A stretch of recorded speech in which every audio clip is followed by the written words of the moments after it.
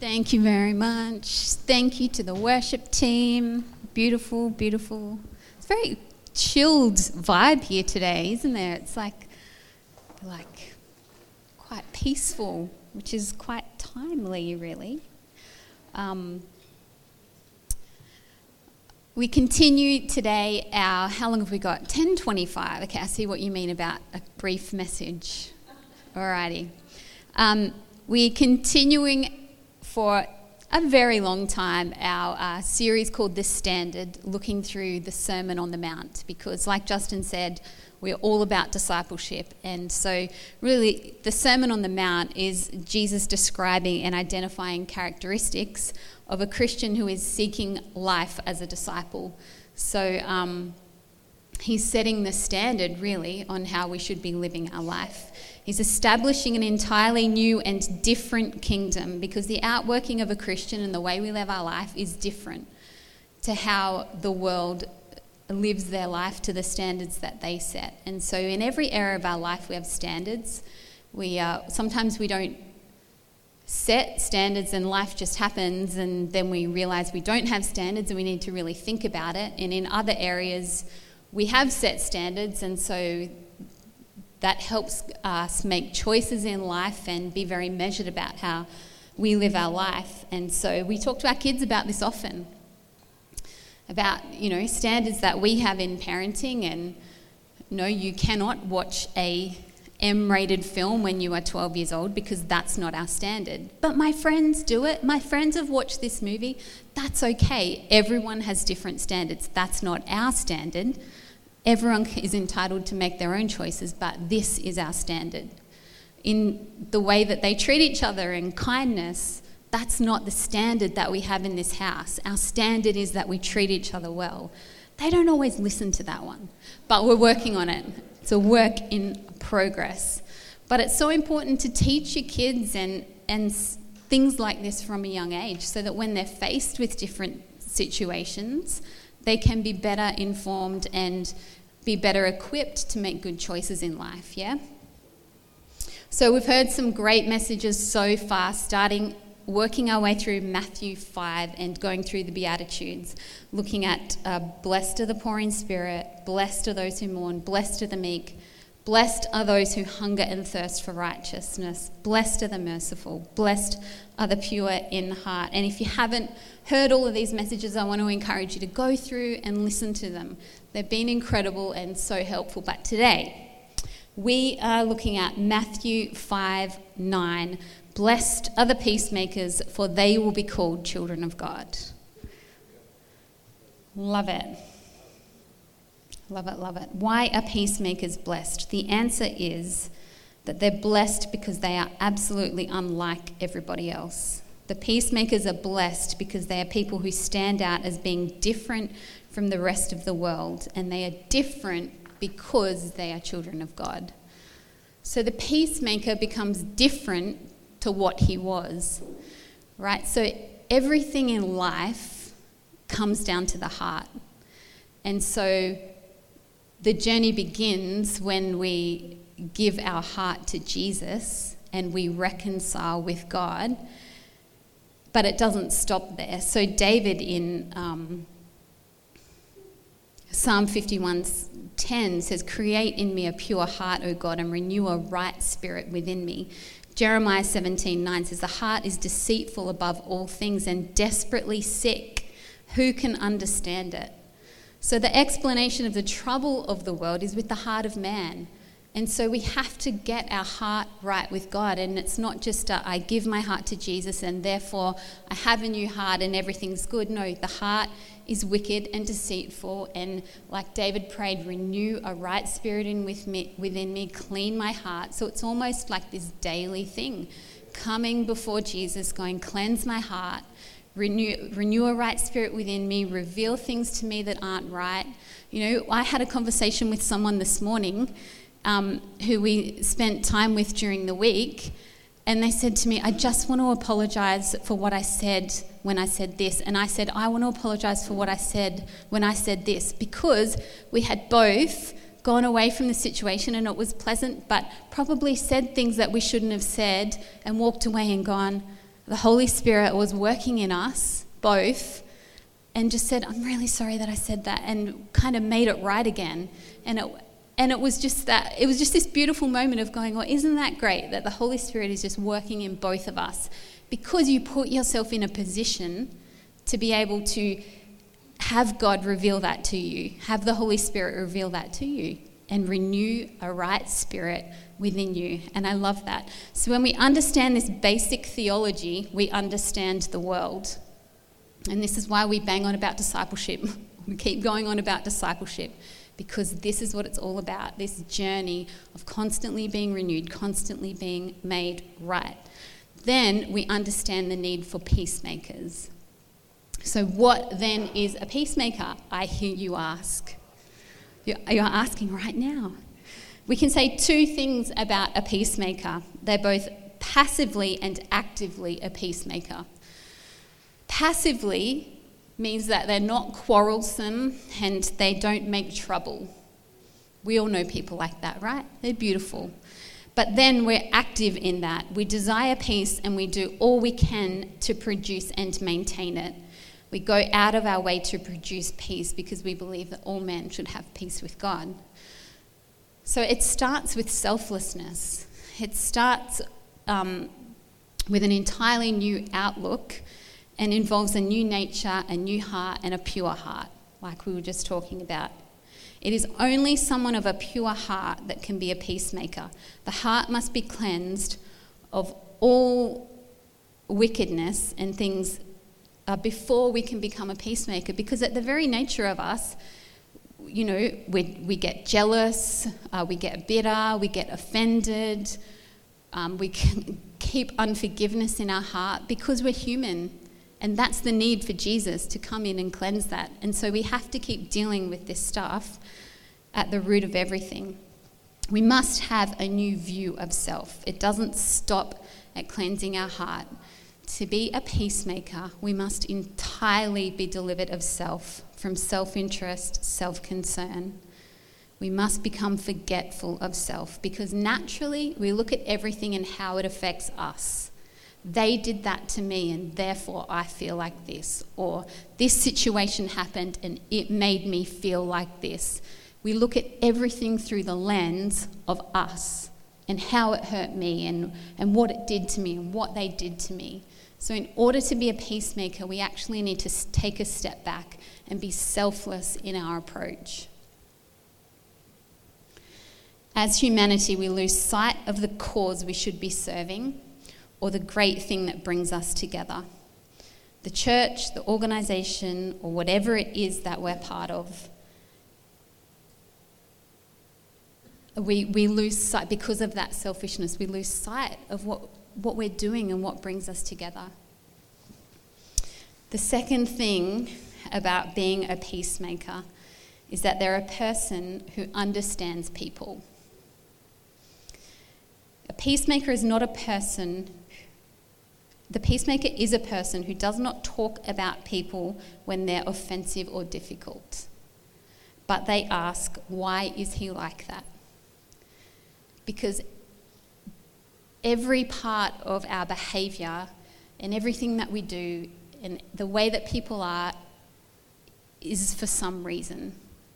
People don't naturally, hopefully, always set out with the worst intentions. But because of our own hurt, our own pain, our own unforgiveness, our own upbringing, we behave in certain ways. So when you can take a step back and realise that they are behaving like that for a reason, and it's because they haven't come before God and got their heart right, then we can better understand people, and then instead of getting offended by people, we then understand people and we put ourselves in a position to help them.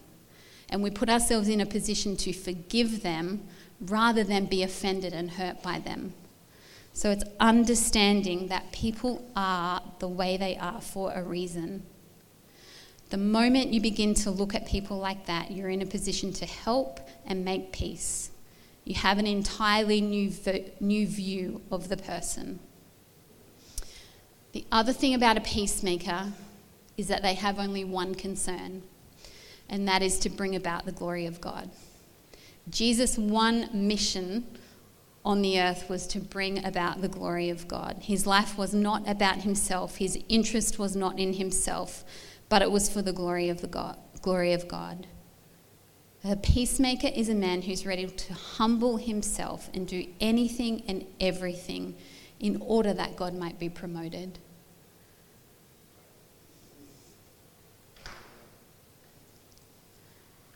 Putting it into practice. Flying through this. Good. Putting it into practice. All right, are we ready to learn how to be practical? Number 1, learn not to speak. I'm going to say that again. Learn not to speak. Sometimes all we need to do is shut our mouth. James 1:9 says, "Be swift to hear, slow to speak, and slow to wrath." That is one of the best ways to be a peacemaker. And this is something else that we say to our kids all the time. Put a filter between what comes into your mind and what comes out of your mouth. Because not everything that you think should come out, right? I love what C3 kids do, and I think Pat talks about it often, about stop and think about before it comes out. Is it kind? Is it helpful? Is it whatever? But sometimes we're just so quick to just blurt everything out that we think or that we want to say or whatever, instead of stopping and just, there's so much I could say right now, but I'm just not going to say it. I'm just going to smile, because it's not helpful. Do not repeat things when you know they're going to bring harm. Unkind things are not worth repeating. Control your tongue. The peacemaker is a man who, even though he feels like saying things, for the sake of peace, he controls his tongue. We often justify this behaviour and saying things by bringing like this spin on it, by saying, I'm just expressing my mind, or I just need to get this off my chest, or I just thought you might want to know this, or I feel like God wants me to share this with you. And we justify our negativity and our poison and speaking things that are not helpful or they're unkind by putting this spin on it, like this is going to help you by me sharing this with you. No, we need to stop and have that filter and just learn when to close our mouth. Know when not to speak. Number 2 is view every situation in light of the gospel. When you face a situation that tends to lead to trouble, you must not only must you not speak, but you must stop and think, like I just said. Take the situation and put it into the context of the gospel and ask yourself, what are the implications of this? If I open my mouth, what damage is this going to cause? What is this going to do to the church? What is this going to do to my workplace? What is this going to do to my family? By opening my mouth and saying the things that I want to say that aren't kind or aren't helpful. What are the implications of this? The moment that you think like that, you're beginning to make peace.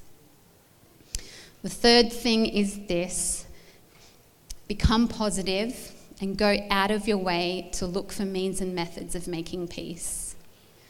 This might be humbling yourself. Don't we love that word? Humbling ourselves. It might mean approaching another person that there's not that peace with. Take the initiative to make peace. It might mean forgiving someone else. And maybe forgiving someone else is actually bringing yourself peace. Because maybe there's a turmoil within you because you haven't forgiven someone for something that they've done to you. And you might never get the apology that you deserve or that you feel that you should get. But the whole while that you're harbouring unforgiveness, there is a war going on within you. And you owe it to yourself to let that go and to have that peace inside of you. Take the initiative, apologise, be friendly, send flowers. I remember someone telling me a few weeks ago about a situation that happened a couple of years ago. And they were saying, I just felt like the Holy Spirit, they were just in the kitchen, the Holy Spirit just reminded them of this situation that happened 2 years ago, and they just felt like there was no peace there, and they hadn't really thought about it. But they hadn't seen this person for 2 years, but they actually sent them a message and said, I'm just really feeling like I need to talk to you and apologize for this that happened. And that person messaged back straight away and said, thank you so much. It's so nice to hear from you. And it was all restored in that moment by just listening to the Holy Spirit and obeying in that moment. So do everything you can to produce peace. That is being a peacemaker. The fourth thing is this: endeavour to diffuse or spread peace wherever you are. We do this by being selfless, by being lovable, being approachable, and not standing on our own dignity. The less of self we think, the more approachable we will be to people. One of the names of Jesus was the Prince of Peace. And so here we are to be carriers. If we're to live like Jesus, we're to be carriers of peace. You know, there's people that, I don't know, and I was saying to Justin, I feel like Beck Walsh is one of these people. She just carries peace wherever she goes. She walks into a situation and it's chaotic and she's like, it's okay, I just do this to this. There you go, all fixed. And it's like nothing phases her. I mean, maybe it's crazy underneath, but like she just is a carrier of peace. And we've all been in a room where someone is of the opposite spirit, and it's just like this turmoil, it's negativity, it's slander, it's gossip, it's just this yuck feeling of like, ugh, get me out of this place. The kind of people that you don't want to be around and you can't wait to get out of their presence. But then there's other people that you hang out with or they come into your life and it's like just a breath of fresh air because they're kind and they speak positively and they're encouraging and it's just this beautiful presence about them. And I believe that's how we are to go about our life. We can carry that with us every day of our life. We are to be bearers of peace and diffusers of peace. It's like I picture that diffuser that I have one in my house and it's like this constant spray of like mist or steam. It's like psh.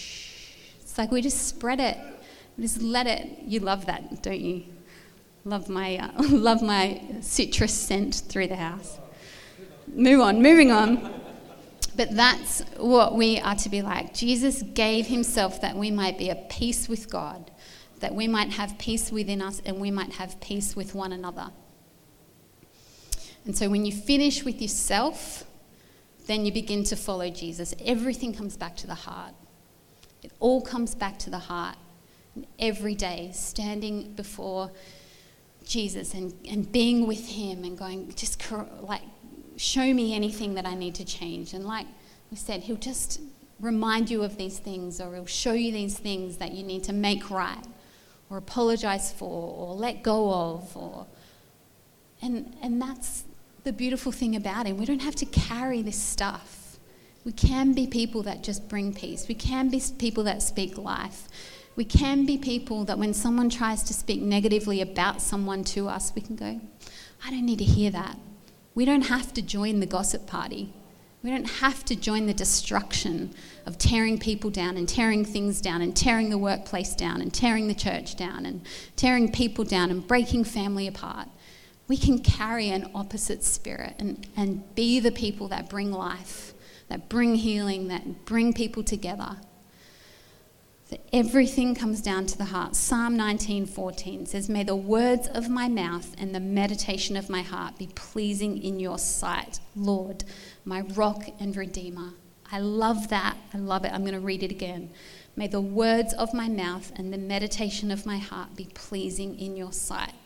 That is a prayer every day of mine. I want to be a person that carries peace. I want to be a person that walks into a room and the atmosphere shifts. I want to be a person that doesn't carry bitterness or anger or unforgiveness towards people, but love people and be a bearer of light. And so I just want us to take a moment, close your eyes if you want to, and just have a moment of reflection. Look at your own heart. Ask the Holy Spirit just to reveal things to you. Maybe you're not feeling peace at all today. Maybe there is just something going on in your life and you're angry, you're offended. It's natural for us to have these emotions and to feel these things, but what are you going to do with it? Don't stay there. Don't live there. We can work through these things, and we can process these things, and we can show forgiveness, and we can let go of this stuff, and we can reach out and be the first person to make the contact, even when it wasn't our fault. For the sake of peace in your own life, maybe it is just picking up the phone later today and making that phone call, so you don't have to live with that going on within you anymore. Jesus, I thank you right now that your presence would fill this place. I pray that you would just renew a right spirit within us, that you would cleanse our hearts this morning, that you would show us things that are not right in our hearts. Show us things that we need to deal with. Show us things that we need to work through, that we need to change, that we need to make right. Maybe it's just between us. Maybe it's with someone else. But God, reveal it to us and help us have the courage to make things right today. God, I thank you for every person in this room. Thank you for every family represented here today. And I pray that you would bring your peace. Bless every person. I pray that every day that we would walk with you, that the prayer of our heart would be that the words of our mouth and the meditation of our heart would be pleasing in your sight. Every day we would carry your presence. Every day we'd be led by your Spirit. That we would desire to walk with you. We'd be bringers of light and truth and peace. We'd carry your presence. Thank you for every person. In Jesus' name, amen.